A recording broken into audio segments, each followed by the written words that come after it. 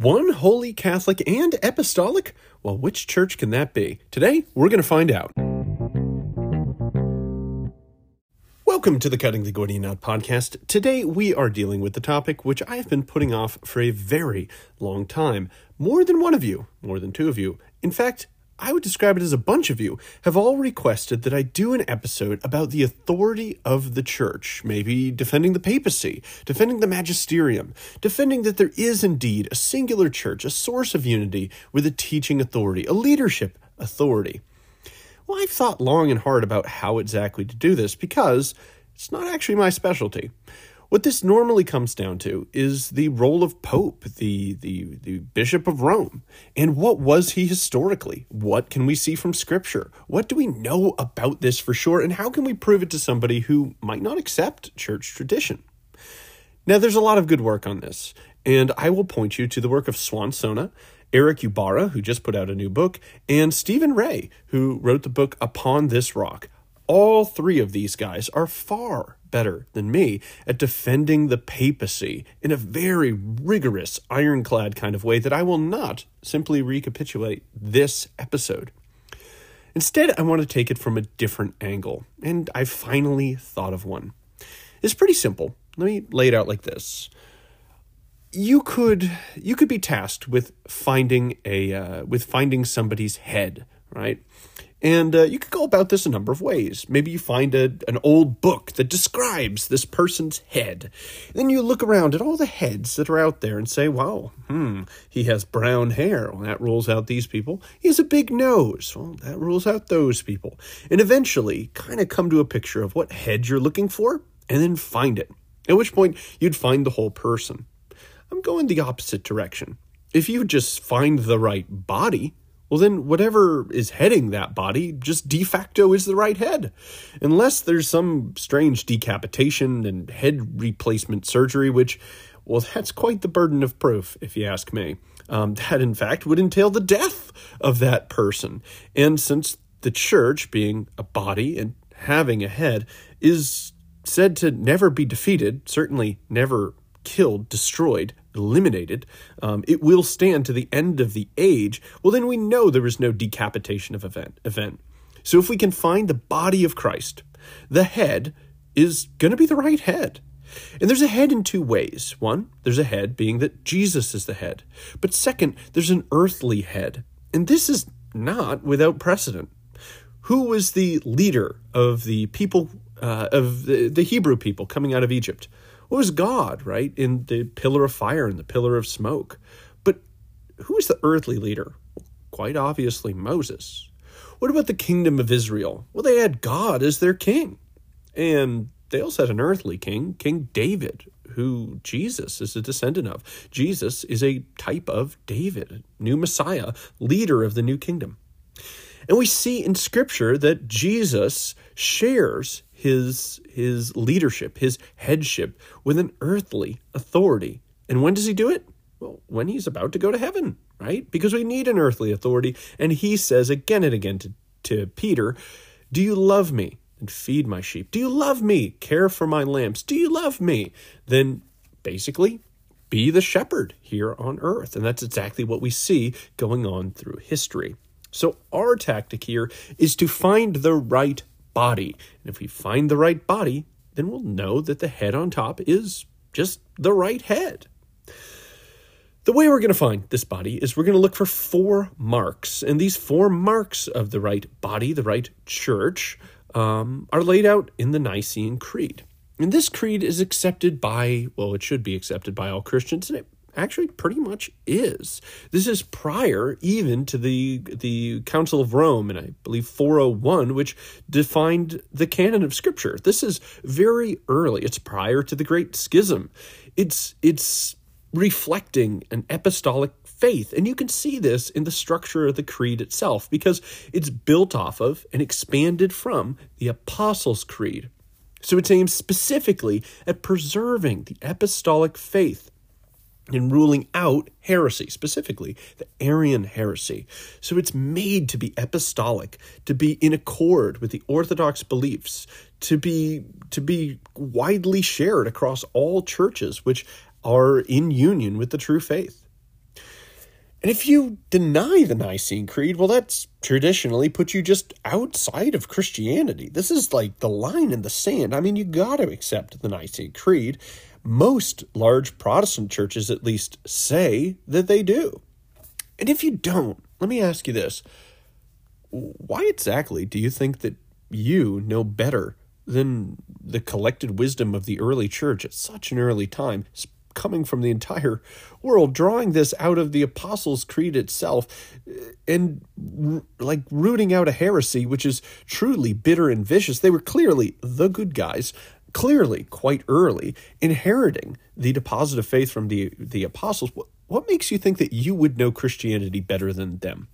And if you don't think you do, then maybe you should stick with the creed, because you don't have the historical vantage point that they do. Not even close. So I'm going to go ahead and proceed, assuming that everybody listening accepts the Nicene Creed. But this creates a bit of a problem for those who are not in the Catholic Church and yet do accept the creed, because it says, I believe in one holy Catholic and Apostolic Church. And these identifiers point out one church. The Arian churches? Oh, definitely not. It rules them out. Schismatic churches? No, that's not what it's identifying. Again, the whole point of this council is to identify the true church against false churches, ones who are false because they teach false doctrine, therefore making them heretical. So this is meant to be the mark of the true against the false, the Orthodox against the heretical churches. Now, the Methodists, Baptists, Lutherans, Presbyterians, they all confess these lines. However, I'm going to compare this to, it's like if a Democrat, somebody in the Democratic Party, said that they believe in one Republican, conservative, and Donald Trump-led party. Well, these identifiers of leadership, exclusivity, ideology, and identity are completely alien to the one confessing it. It's as ridiculous for this Democrat to confess the lines that I just made up as it would be for a Protestant denomination to confess the lines from the Creed, one holy Catholic and Apostolic. And this is a point that I will seek to prove by the end of this episode. Helping me do this is our friend St. Thomas Aquinas. He writes a commentary on the Apostles' Creed, and when he gets to the part about the I believe in the Holy Catholic Church, he expands it out using these 4 marks as a guide: one holy Catholic and apostolic. So we're going to be reading a little bit of St. Thomas and making some comments along the way. Quoting from him, we see that in a man there are one soul and one body, and of his body there are many members. So also the Catholic Church is one body and has different members. The soul which animates this body is the Holy Spirit. Hence, after confessing our faith in the Holy Spirit, we bid to believe in the Holy Catholic Church. Thus, in the symbol it is said, the Holy Catholic Church. It must be known that church is the same as assembly. So the Holy Church is the same as the assembly of the faithful, and every Christian is a member of this church, of which it is written, Draw near to me, you unlearned, and gather yourselves together into the house of discipline. That's Sirach 51:31. The church has 4 essential conditions, in that she is one, holy, Catholic, strong and firm, apostolic. Okay, so let's dig into his distinction here. This is a master of metaphysics talking, and he says that the church is matter and form. It has this body, but it has this spirit. So the body analogy, the body of Christ, is the master analogy in all of Scripture for the church, and Paul extends this quite extensively in his letters. So what's this form? What's this soul doing? Well, form is the principle of unity, right? And we have a soul. That's our form. It's a living form. It's called a soul, and we have one. It's a principle of unity in us. So let me just spell this out a bit, how this would work. I was using a wood chipper the other day. This particular wood chipper was pretty darn safe, but many are not. People have lost limbs in wood chippers. A very bad day indeed. So what would happen if I lost an arm? Would I still be one? Well, in a sense, you go, no, you're missing your arm. But in another sense, you go, well, yeah, I didn't disappear. There's still a oneness. There's still a Jake there. He's just missing an arm. So what would happen to me? Well, I would retain my oneness. However, I did get damaged. I did get assaulted in this. So my unity is not broken with damage to my body. And thus we have an analogy to how we can make sense of Christ's prayer that the church be one. It's one because of the Holy Spirit. Jesus didn't become multiple bodies when his flesh was ripped off at the scourging. The scourge of heresy does not make new churches, but it does assault Jesus. It does not assault his unity in the scourging any more than the scourge of heresy assaults the unity of the one church. But what about the arm? That's the rest of the body, still has unity. It's damaged, it's hurting, it's assaulted, but it still has its unity. What happens to this arm? What happens when we separate something from the body? Well, a couple things. One, it loses a common sharing of resources. Also, it loses central direction from the head, right? Your arm can no longer move based on signals from the authority, your head. It loses the cause of unity because it's no longer incorporated into that form that subsists in the rest of your body. So, as a result, we should expect this arm to disintegrate, to rot. I know, a gross analogy, but hey, there you go. And we wouldn't expect it to heal because you need this cause of unity to have these self-perfective actions of healing or growth. I'm not going to find a bigger bicep on that arm because it got stronger. No, it no longer grows. It no longer heals. It has no cause of unity. It also doesn't receive any nutrition from its members.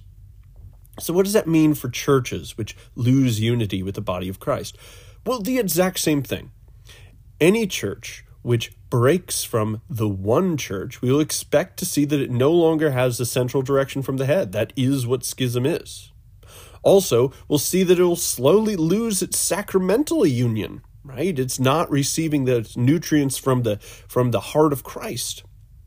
We'll see that it can't heal when heresies strike it. Instead, it can be overcome, perverted, distorted.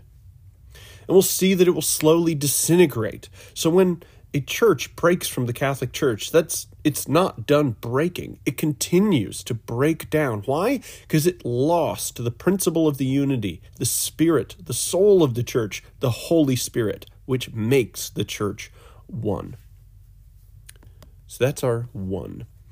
But to say even more of it, Aquinas points out, of the first, it must be known that the church is one. Although various heretics have founded different sects, they do not belong to the church, since they are but so many divisions. Of her it is said, one is my dove, my perfect one is but one. The unity of the church arises from three sources. One, the unity of faith. All Christians who are of the body of the church believe the same doctrine.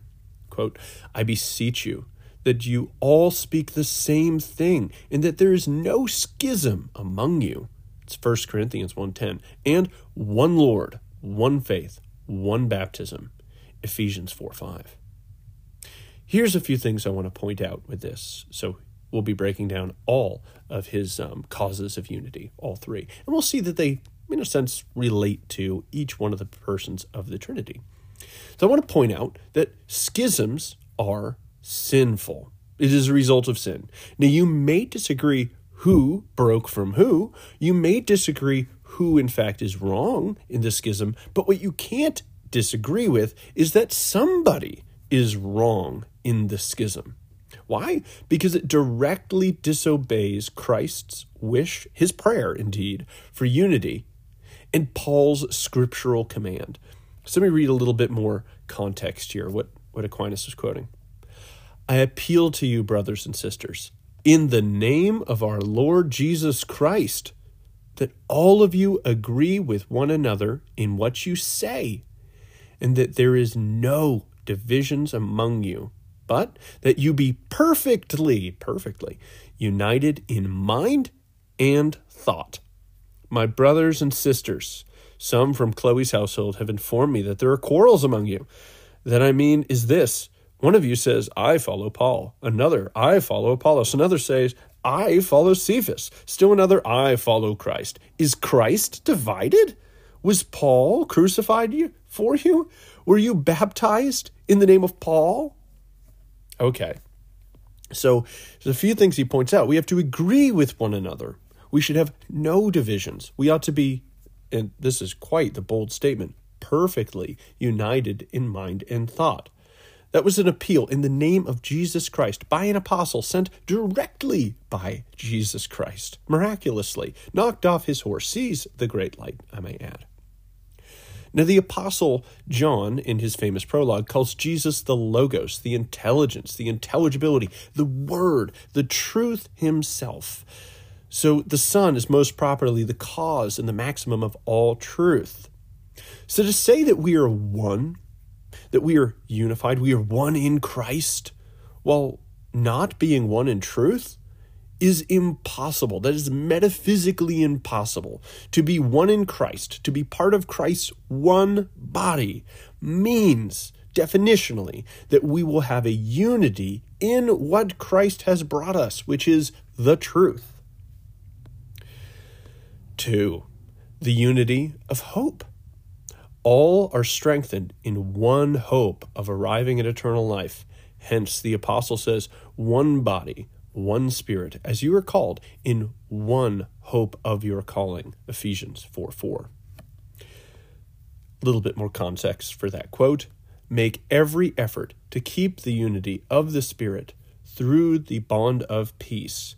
There is one body and one Spirit, just as you were called to one hope when you were called, one Lord, one faith, one baptism, one God and Father of all, who is over all and through all and in all. So it seems that Paul certainly wants us to be one, and that is the opposite of what the devil would wish. Divolos literally means the scatterer, the one who breaks apart. But God brings unity, just as he and the Father is one. Jesus and the Father is one. He wants us to be one as well. So what is hope, right? This is the second way. First case, we were one in we were one in the faith. We were one in truth. In this case, we're one in hope. Well, hope is reaching towards that which is not yet seen. What's not seen? Well, the Father. It's desiring and confidently expecting that which is ultimately perfect, which is the Father. The Father is most properly the cause of all perfection. And it should come as no surprise that the Father is the one who's referenced here in Paul's letter when we talk about hope, right? One God, one Father of all, the one who is over all, through all, and in all. So we're unified in truth with Jesus, unified in hope with the Father, and hope orients us towards higher things. The Father, as we know from the fourth way of Aquinas that we always quote from, is the cause of all nobility, of all actuality, nobility relating to a ranking on the hierarchy of being. So the things which are most noble are highest. And hope orients us towards the highest things. And the maximum of nobility, of actuality, of perfection itself is God. Specifically, most particularly, is God the Father. So we are one because we are oriented in hope towards the Father. So here we are unified in our orientation that perfects us, right? This orientation towards the Father, and this the result of that is becoming more like the Father, to be perfected. So what is it in the church that perfects us? Well, it's the sacraments. That's the means of grace by which we are drawn to the Father through Jesus Christ. And that's exactly what Paul references in his very next breath.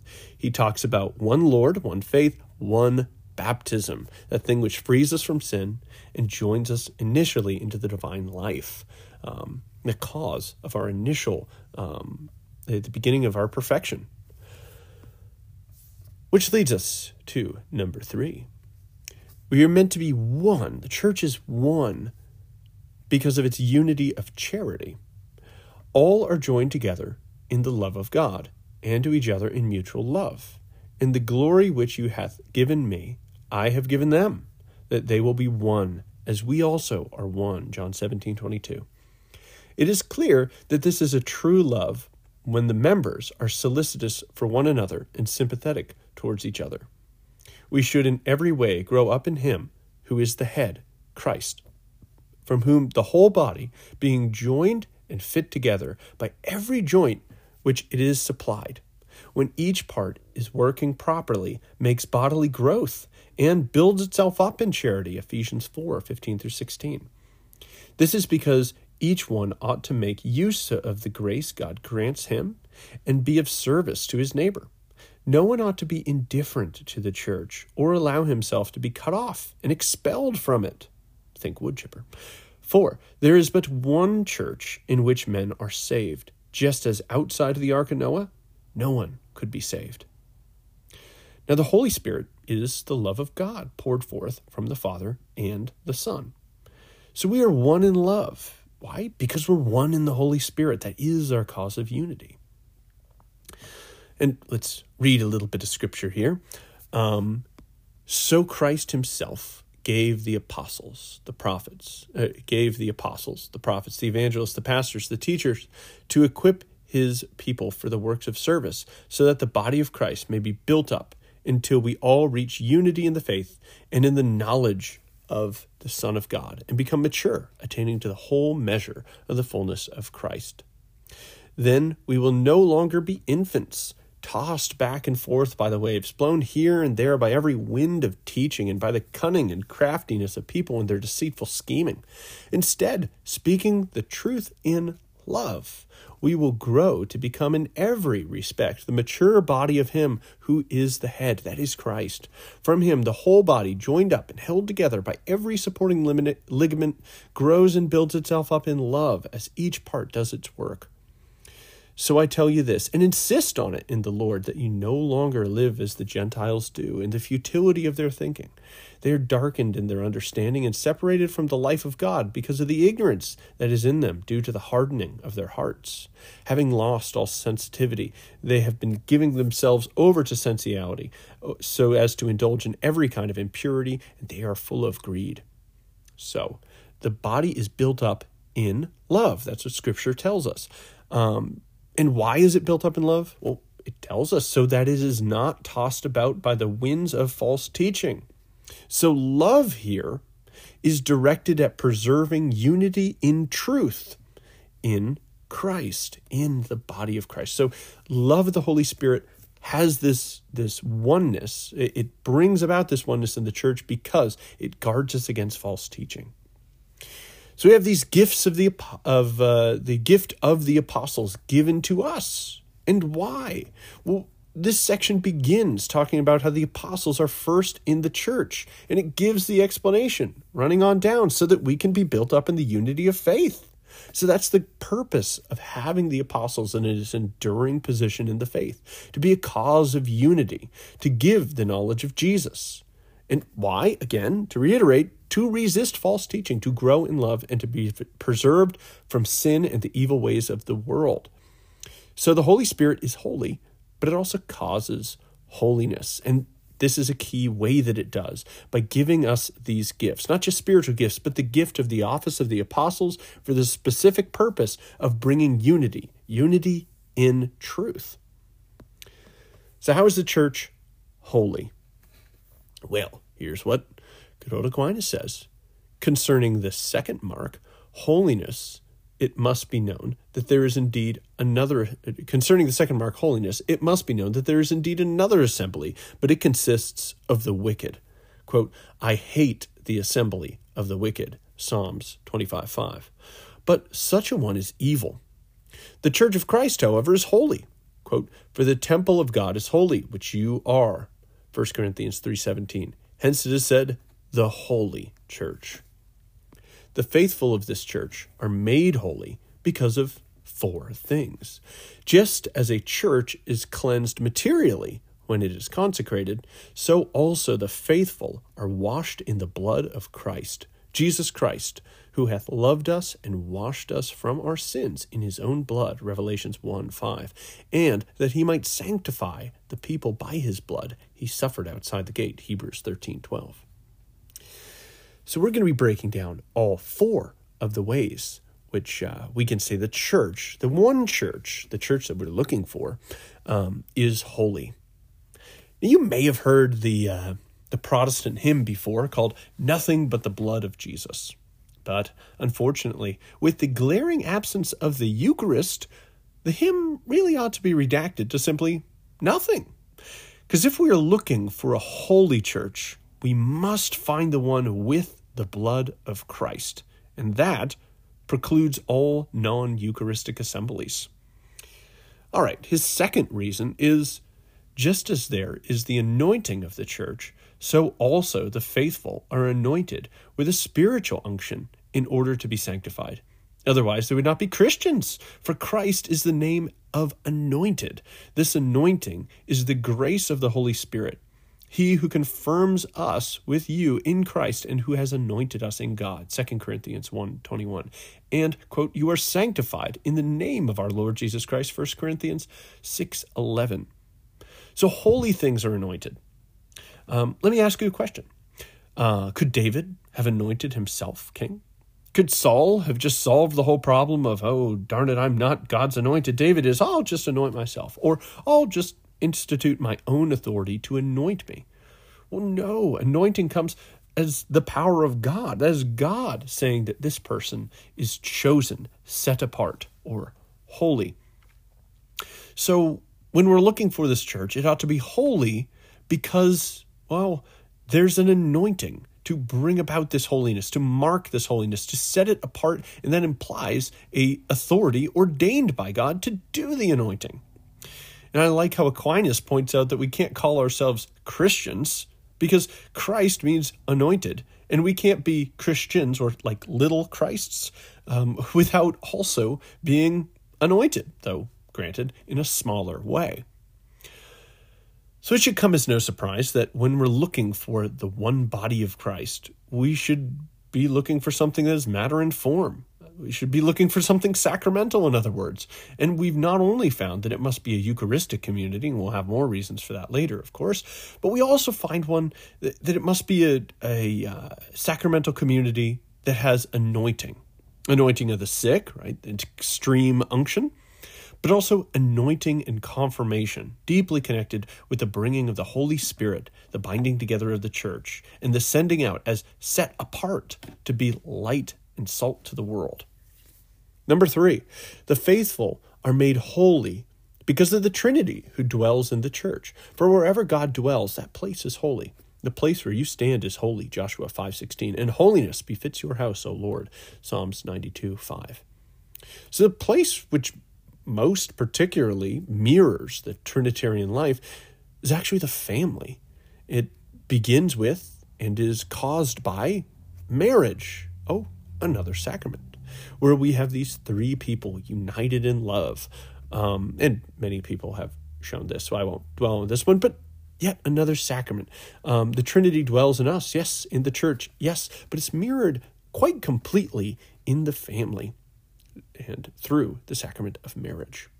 All right, number 4. Lastly, the faithful are sanctified because God is invoked in the church. But you, Lord, are among us, and your name is called upon. Forsake us not. Jeremiah 14:9. Let us therefore beware, seeing that we are thus sanctified, lest by sin we defile our soul, which is the temple of God. Do you not know that you are the temple of God, and that the Spirit of God dwells in you? But if any man violates the temple of God, him shall God destroy. 1 Corinthians 3:16-17. God's holiness ought to cause righteous fear of the Lord. We are sanctified because God is invoked in the church through confession. If the church is to be holy, and yet all these people are sinners, then it follows that God must do something to correct this, to make his people holy. And how? Through the invocation of his name, through calling on him. And that's exactly what we do in confession. So confession entails apostles, Why? Well, Scripture tells us. Again, Jesus said, "Peace to you. As the Father has sent me, I am sending you. I am apostoling you," most specifically. And with that, he breathed on them and said, "Receive the Holy Spirit.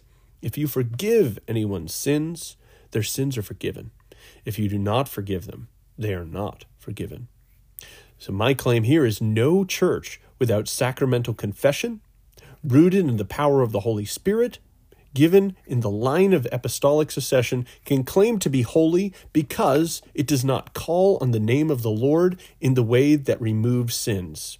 Their sins are retained because they are not relying on this sacramental method of healing the brokenness of sin in God's holy people.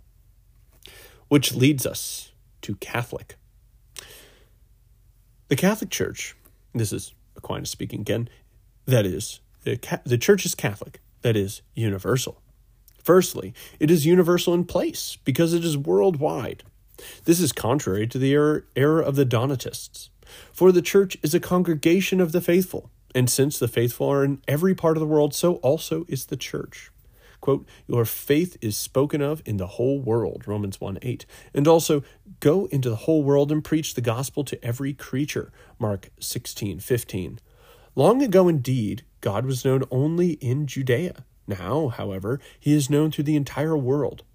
Now the Church has three parts. One is on earth, one is in heaven, and one is in purgatory. Secondly, the Church is universal in regard to all the conditions of mankind, for no exceptions are made, neither master or servant, or man or woman, neither bond nor free, neither male nor female, Galatians 3:28. Thirdly, it is universal in time. Some have said that the Church will exist only up to a certain time, but this is false. For the Church began to exist at the time of Abel, and will continue all the way to the end of the world. Behold, I am with you always, even to the end of the age. Moreover, even after the end of the world, it will continue to exist in heaven. Now I can already hear it. See, Catholic means universal. So, right, we're all Catholic? Yeah, no? Well, let me quote from our other main man, good old St. Augustine, in his work entitled Against the Fundamental Epistle of Manichaeus, chapter 4. "The consent of peoples and nations keeps me in the Church. So does her authority, inaugurated by miracles, nourished by hope, enlarged by love, established by age. The succession of priests keeps me, beginning from the very seat of the Apostle Peter, to whom the Lord, after his resurrection, gave in it charge to feed his sheep, down to the present episcopate. And so, lastly, does the name itself Catholic, which, not without reason, amid so many heresies, the Church has thus retained, so that, though all heretics wish to be called Catholics, yet, when a stranger asks where the Catholic Church meets, no heretic will venture to point to his own chapel or house. Such then in number and importance are the precious ties belonging to the Christian name, which keep a believer in the Catholic Church." Council of Nicaea was 325. Augustine was born in 354, I believe. So he's born in the wake of the council. Now, if you're familiar with Vatican II, it took a while to be promulgated, and that's with the internet and high-speed transport of all sorts of stuff, right? So the Council of Nicaea is still going out into the world. It's still current. It's still very much awake and alive, the findings of this council, the creed which it puts forth. And note how it's understood.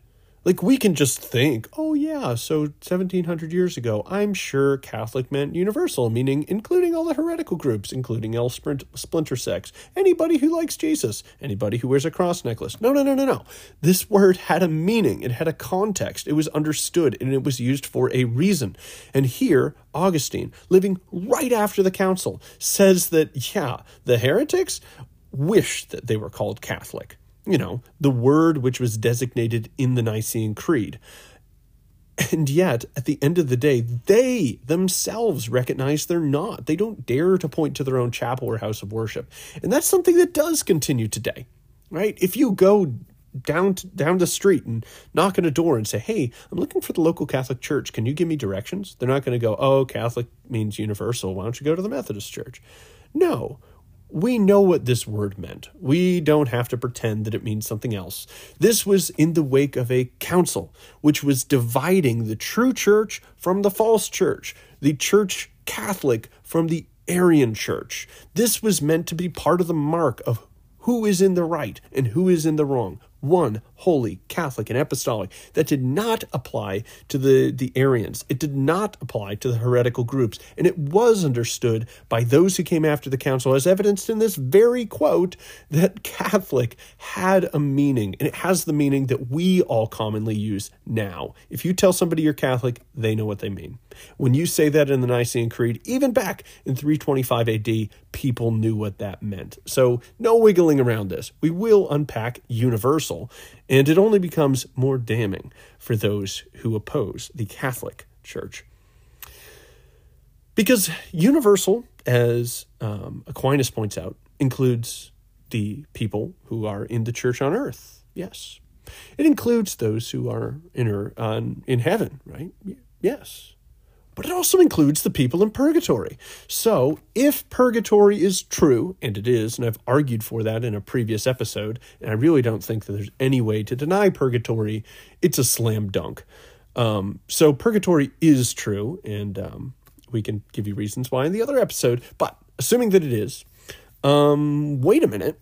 If your church or your denomination does not accept purgatory, and therefore has no bonds of charity with those souls in purgatory, then how's your church universal? Like leave aside the fact that Catholic is actually a designator of a real church. Let's just go with universal for a second. How is it universal? So without purgatory, you aren't Catholic. You aren't universal. And without being Catholic, you are not being identified as that body of believers spoken of in the creed. So without being the right body, how can you have the right head? And if you don't have the right head, then how can you say that you have a valid leadership structure? So I think that alone, right? If it means universal and purgatory exists, that precludes all people who claim to be a church but do not accept purgatory. Okay. It doesn't stop there. Universal. Right? I believe it's kataholes, Latin or Greek, whatever it is. It means according to the whole. According to the whole. Gee, we're in a council. An ecumenical council. And now we use a word that means according to the whole. And we're supposed to confess that we believe in a church which speaks according to the whole. What on earth would that imply? I got it. I think that if you accept the creed and you claim that you accept a Catholic universal according to the whole church, then you need to accept the ecumenical councils. How can you say you profess a universal church when you deny what it says when it speaks universally? So, Catholic, you have to accept the ecumenical councils. And if you do, well, yeah, that precludes a lot of denominations. Basically, you're down to Catholic, Orthodox, Anglican at a stretch. And, depending on how we're doing ecumenical councils, the Orthodox only accept a certain amount of them. So we could just push it and say that when the church speaks universally, that just ends it. But let's move on to apostolic. The church is firm. A house is said to be firm if it has a solid foundation. The principal foundation of the church is Christ. For no other foundation no man can lay but this which has been laid, which is Jesus Christ. 1 Corinthians 3:11. The second foundation, however, is the apostles and their teaching. Therefore, the church is firm, and it is said in the Apocalypse that the city has, quote, 12 foundations, and therein were written the names of the 12 apostles. Revelation 21:14. From this, the church is called apostolic. Likewise, to indicate this firmness of the church, St. Peter is called the crowning head. I think this is a very difficult passage to deal with, what he's quoting in Revelation and elsewhere. Christ is called the cornerstone, and the apostles are the foundation. We see this foundation in Revelation of Jesus, and on top of it, we have these layers of the apostolic foundation after that. If you're a Protestant, you would have to say that Scripture speaks truly. So Jesus is the foundation of the church. And you also have to say that Scripture clearly says that the apostles are also part of the foundation of the church. So if you rejected Christ, are you still part of that? Well, no, of course not. You literally rejected the foundation. Okay. But what if you reject the apostles? Can you keep Christ? No, because they're in one place, joined together. There's a cornerstone, and then there's the foundation built around that. So you can't accept Jesus while rejecting the apostles. So if you can't have Jesus without accepting that the apostles are part of this foundation, what does that imply? Well, I think that implies that you have to accept not only what the apostles have taught, but the apostolic office, because that did indeed continue. We have Paul specifically saying that first in the church, that thing that we're talking about with the foundation is the apostles. That's an enduring office. And we see, and we'll read some quotes about it, that does in fact carry on out of the age that the Gospels were written in. All right, moving on to more good old Aquinas. The firmness of a house is evident if, when it is violently struck, it does not fail. The church, similarly, can never be destroyed, neither by persecution nor by error. Indeed, the church grew during the persecutions, and both those who persecuted her and those against whom she threatened completely failed. And whoever falls upon this stone shall be broken, but on whoever it falls, it shall grind him to powder. Matthew 21:44. As regards errors, indeed, the more errors arise, the more surely truth is made to appear. Men corrupt in mind, reprobate in faith, but they shall proceed no further. 2 Timothy 3:8. Nor shall the church be destroyed by the temptations of the demons, for she is like a tower towards which all flee who war against the devil. The name of the Lord is a strong tower, Proverbs 18:10. The devil therefore is chiefly intent on destroying the church, but he will never succeed, for the Lord has said, the gates of the underworld shall not prevail against it. Matthew 16:18. There was a time when all churches universally condemned contraception. And this is an ancient teaching. St. Augustine talks about this. He describes Romans using sheep intestines as condoms. And I mean, these are nothing new. The Romans had abortion drugs that you could purchase and use. This is not new. A lot of these problems we think are new are not. So they had contraception, and it was opposed by the church. All churches used to oppose it. But now only one does. Was it the Baptist Church, which was the strong tower? No, it failed. Was it the Anglican Church that was the strong tower? Well, it looked like it for a minute. I mean, they're, in a sense, kind of a leader in the Protestant world, but they fell, and then all the rest of the Protestant churches fell right after that. What about the Orthodox churches? They always talk a big game about being the truth church, about keeping the apostolic witness, No, they're pretty darn confused. They're in shambles with respect to this question. So there was a strong tower here. When we were struck, only the Catholic Church stood firm. So go ahead and watch with all this LGBTQ stuff. We already see Protestant churches fracturing, breaking apart. The Anglican Church is completely capitulated, embarrassingly so. What's the strong tower? I mean, even with Pope Francis in charge, he is still not bound the church to error, and he won't. I mean, he's even disciplining the German bishops who are pushing this. There's a strong tower here, and I don't think it's hard to find. Thus it is said, they shall make war against you, but they shall not overcome you.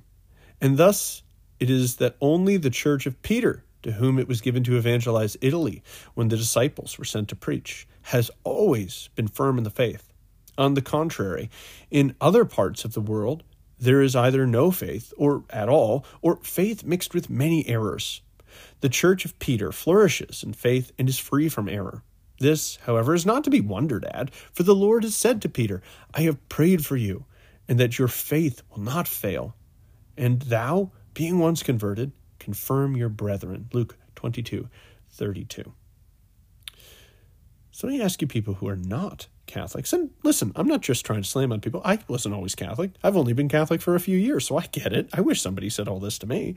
Do you think this is just a throwaway line in Luke? Like, I don't know. He's just saying, Peter, I'm praying for you. Love you, bud. Like, do you think that has nothing to do with us today? Do you think that the scripture is really that devoid of meaning? That this is just a one particular statement to one particular guy with no implications on out? I mean, look at this promise that Jesus Christ prays for his faith not to fail. Has it ever been promised to anybody else in scripture? Whoa. And then he's going to have this special role in confirming his brethren. Where else are you going to find this? This is new. This is amazing. These are the words of Christ, and we should be attentive to it. This is not a throwaway line, and the early church never understood it to be so.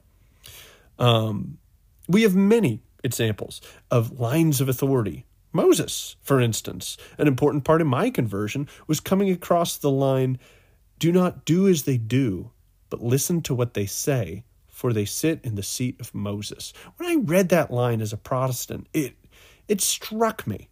Jesus is affirming a line of succession, and he's commanding these people to listen to them. He's affirming their teaching authority despite the wickedness and evilness of their actions. So if we already accept, and we must, that was the case, is it really a jump, especially in light of this passage and others, that we also have a line coming from Christ through Peter? Is it really a jump to think that we have a shepherd on earth? God's a good shepherd, but what did Jesus say?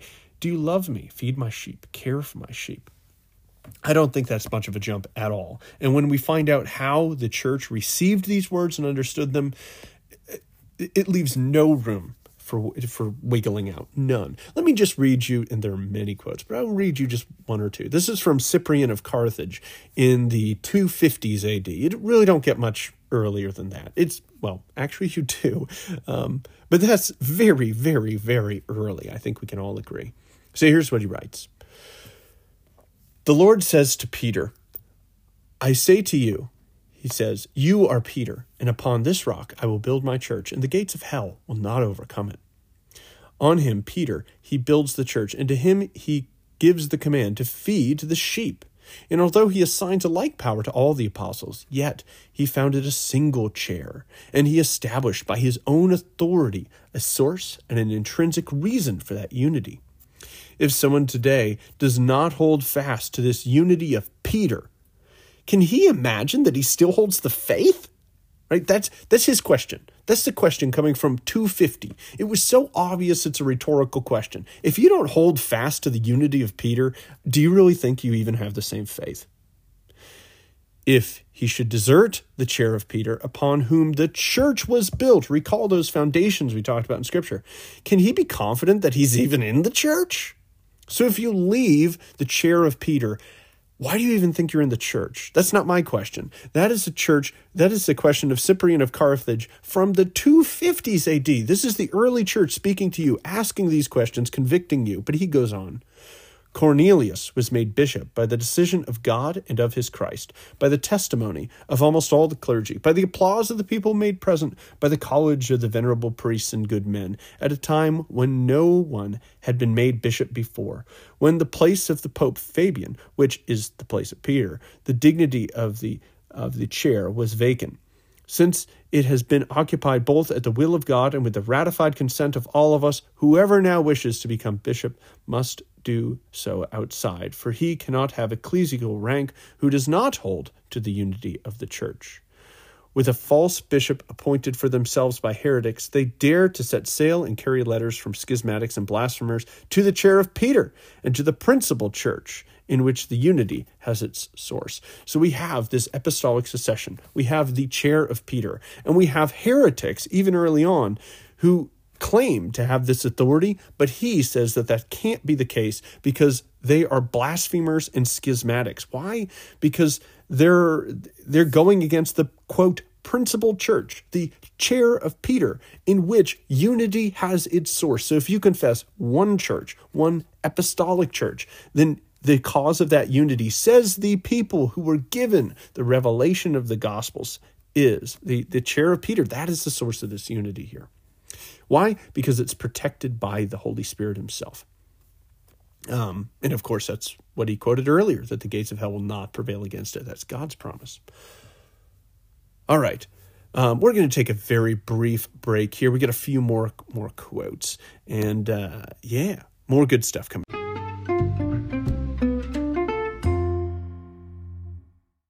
Okay, one more quote for you guys.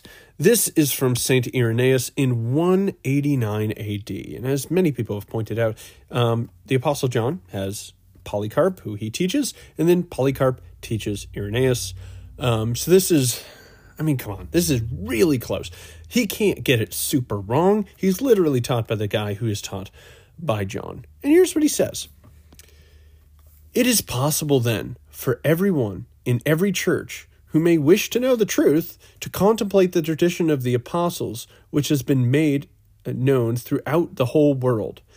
And we are in a position to enumerate those who were instituted bishops by the apostles and their successors in our own times, men who neither knew nor taught anything like these heretics rave about.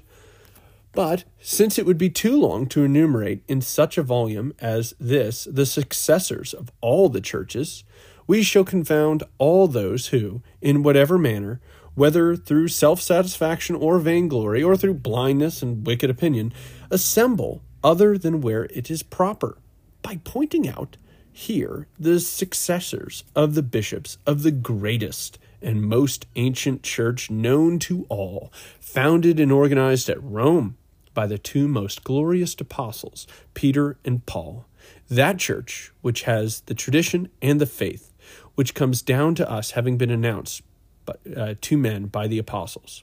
With this church, because of its superior origins, all churches must agree.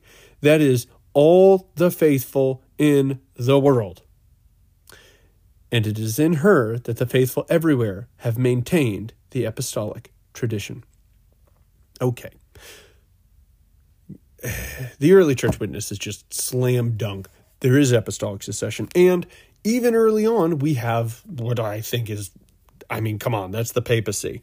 Listen to this. With this, the whole church, because of its superior origins, all churches must agree. All churches must agree with Rome.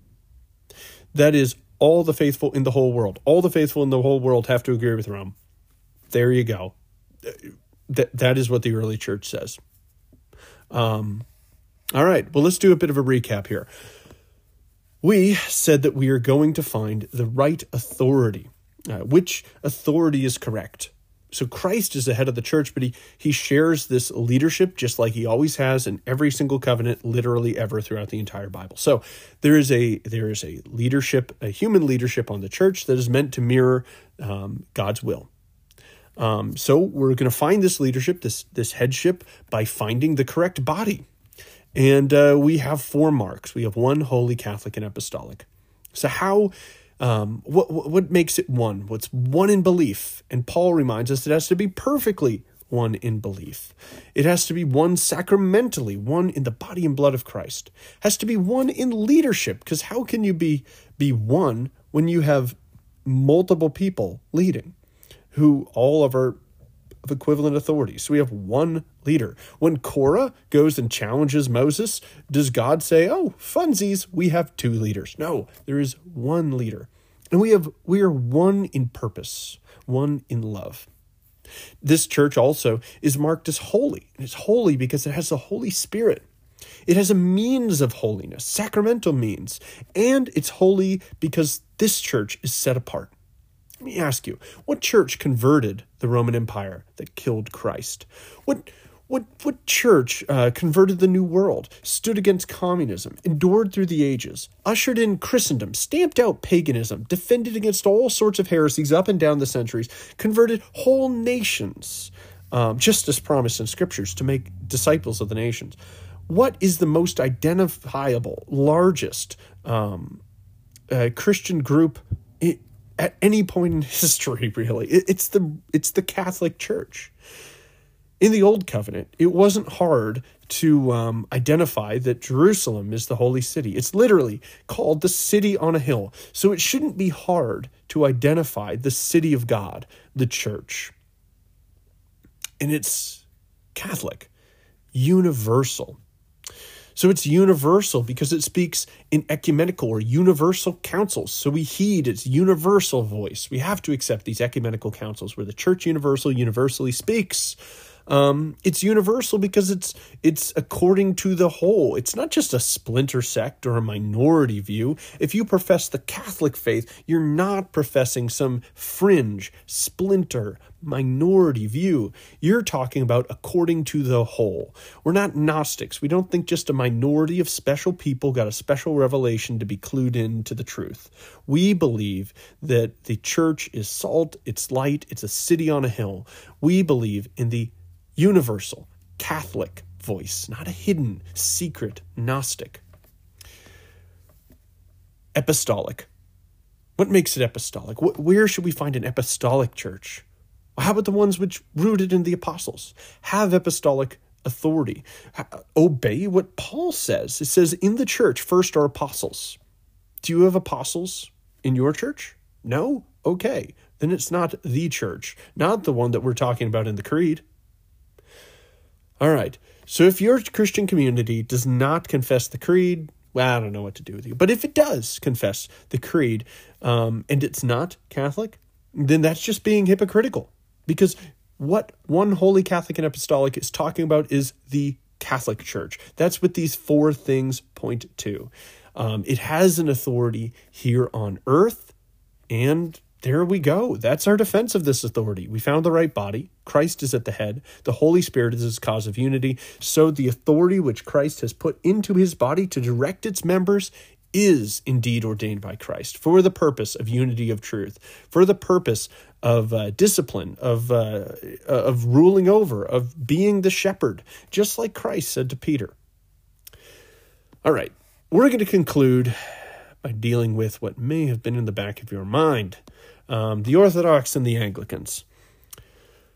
At some point, I'm going to do an entire episode about the Orthodox. I think that we give them way too much sympathy. Wonderful groups, which I love to death. God bless them. Like Catholic Answers. Really do like the Eastern Catholic Church. And I think that can make you a little bit more okay with like the Orthodox and Orthodox ideas and more understanding of them. That's all well and good. But listen, guys, we shouldn't give so much credit to the Orthodox. I don't think we should hold them in such high regard. So many Catholics, when they get serious about their faith, think that being more serious would mean becoming Orthodox. And it just, no. I don't understand the draw. I don't understand the attraction. And I don't think that we should be pandering to the Orthodox in a way which just makes a road for people who don't like, say, the Pope to apostatize, because that's what it is. It's apostasy if you leave the Catholic Church for the Orthodox Church. That's not okay. One of the earliest issues, believe it or not, was the whole leaven, unleavened bread thing. They have trotted out issue after issue, and it's like they don't want to be in union with the Catholic Church. We have bent over backwards 1,000 times trying to accommodate them, and they won't join back. I see them as just being very petulant and difficult. And with the whole bread thing, tirade, I have no idea where they're coming from on this one. Scripture says, Christ, our Passover lamb, has been sacrificed. Let us keep the feast. What feast? The Paschal feast. What's Paschal mean? It means Passover. Oh, yes, that's what Jesus was celebrating in the upper room. A Passover. Well, what happens after the Passover? Read Exodus. It's the feast of leavened bread? No, the feast of unleavened bread. Passover, before you celebrate it, you sweep every shred of yeast out of your house. So why on earth would you think that when Jesus says, "This do in memory of me," holding up unleavened bread and during the feast of unleavened bread in a place which had every shred of yeast swept out, why on earth would you think that you should then celebrate the Eucharist with leavened bread? Oh, maybe you read scripture and you see that there is one place where Christ compares himself to the yeast which causes the bread to rise. But come on. That is terrible exegesis. Because what's the whole point of the Eucharist? Well, that Christ appears as bread. So how does he appear in the parable? As bread? No, that's the whole point of the parable. He's not the bread, he's the yeast. So you can't draw a Eucharistic parallel because there's no God to bread, Jesus to bread in that parable. He's talking about there is a bit of life that comes into this dough and it causes resurrection or rising in this whole lump. So in that parable, the bread is actually the people of God, not Jesus. Therefore, it's not Eucharistic. So that one's out. The whole Passover thing's a slam dunk. The early church used unleavened bread. They changed, even though they claimed to always be guarding the original Orthodox faith. I don't get it. I think they're completely wrong about this. And if they're going to make schism on something like that, boy, that's not cool. Then the whole, this is going to be a long diatribe. I will try to shorten it. We will hit one more thing. The filioque. Oh, you guys changed the creed. We can't agree with the filioque. Catholic Church goes, all right, cool. You could come in and just not say it in the creed. Like, we're cool like that. We actually just kind of put it in there to deal with a heresy, a resurgence of Arianism. So we get it. You weren't dealing with that at that time. We kind of needed it to make clear to people that Christ is God. But you don't have to say it. That's fine. And they're like, well, we're still not joining. Like, for real? And why on earth was it such a controversy?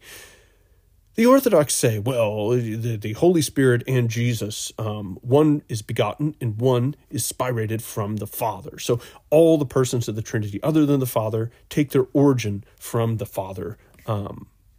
And Catholics are like, yeah, we know. We ironed out most of the Trinitarian doctrines, bruh.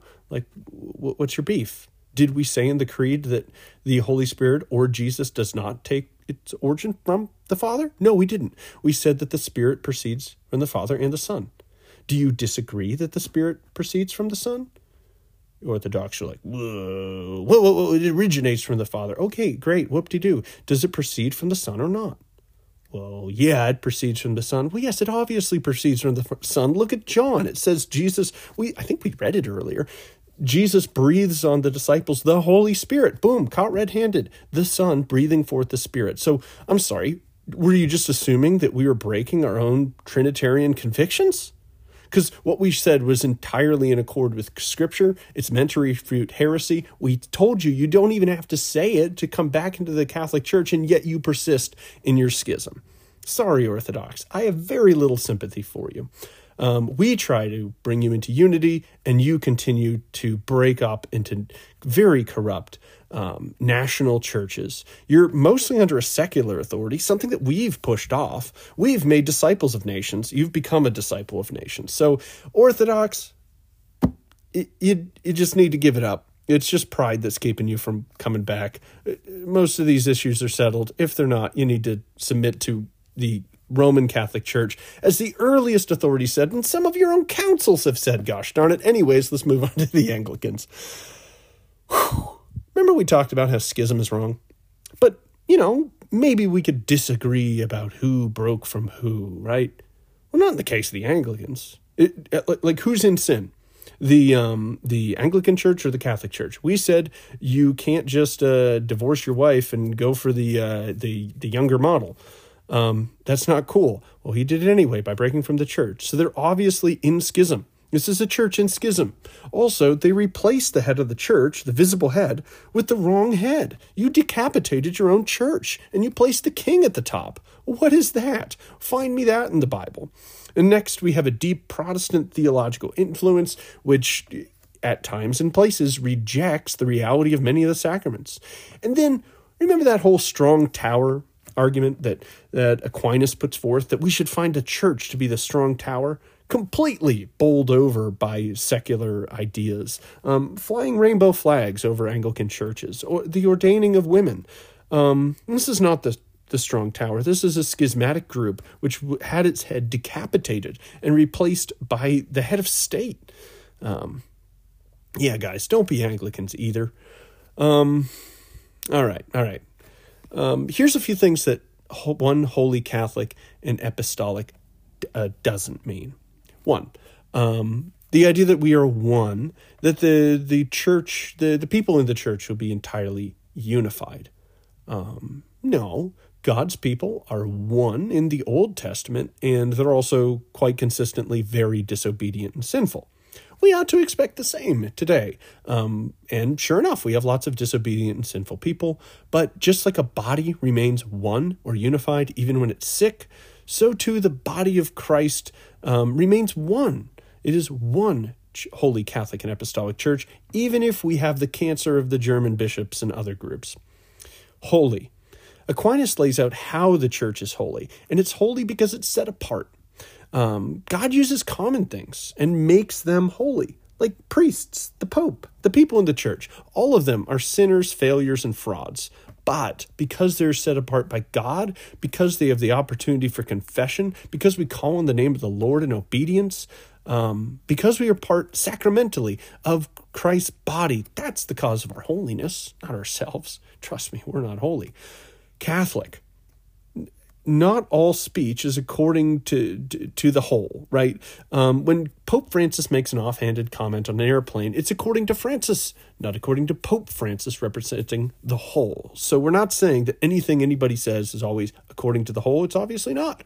When we speak ecumenically, or when we speak from that position of unity, stemming from the specific office of Bishop of Rome, as we learned about earlier from the early church, that is Catholic. That is from the cause of unity and is therefore according to the whole.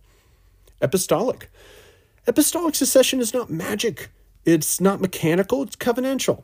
The idea that God would convey the blessings of an apostolic succession on groups that steal it or otherwise gain it in suspect or disobedient ways is doubtful at best.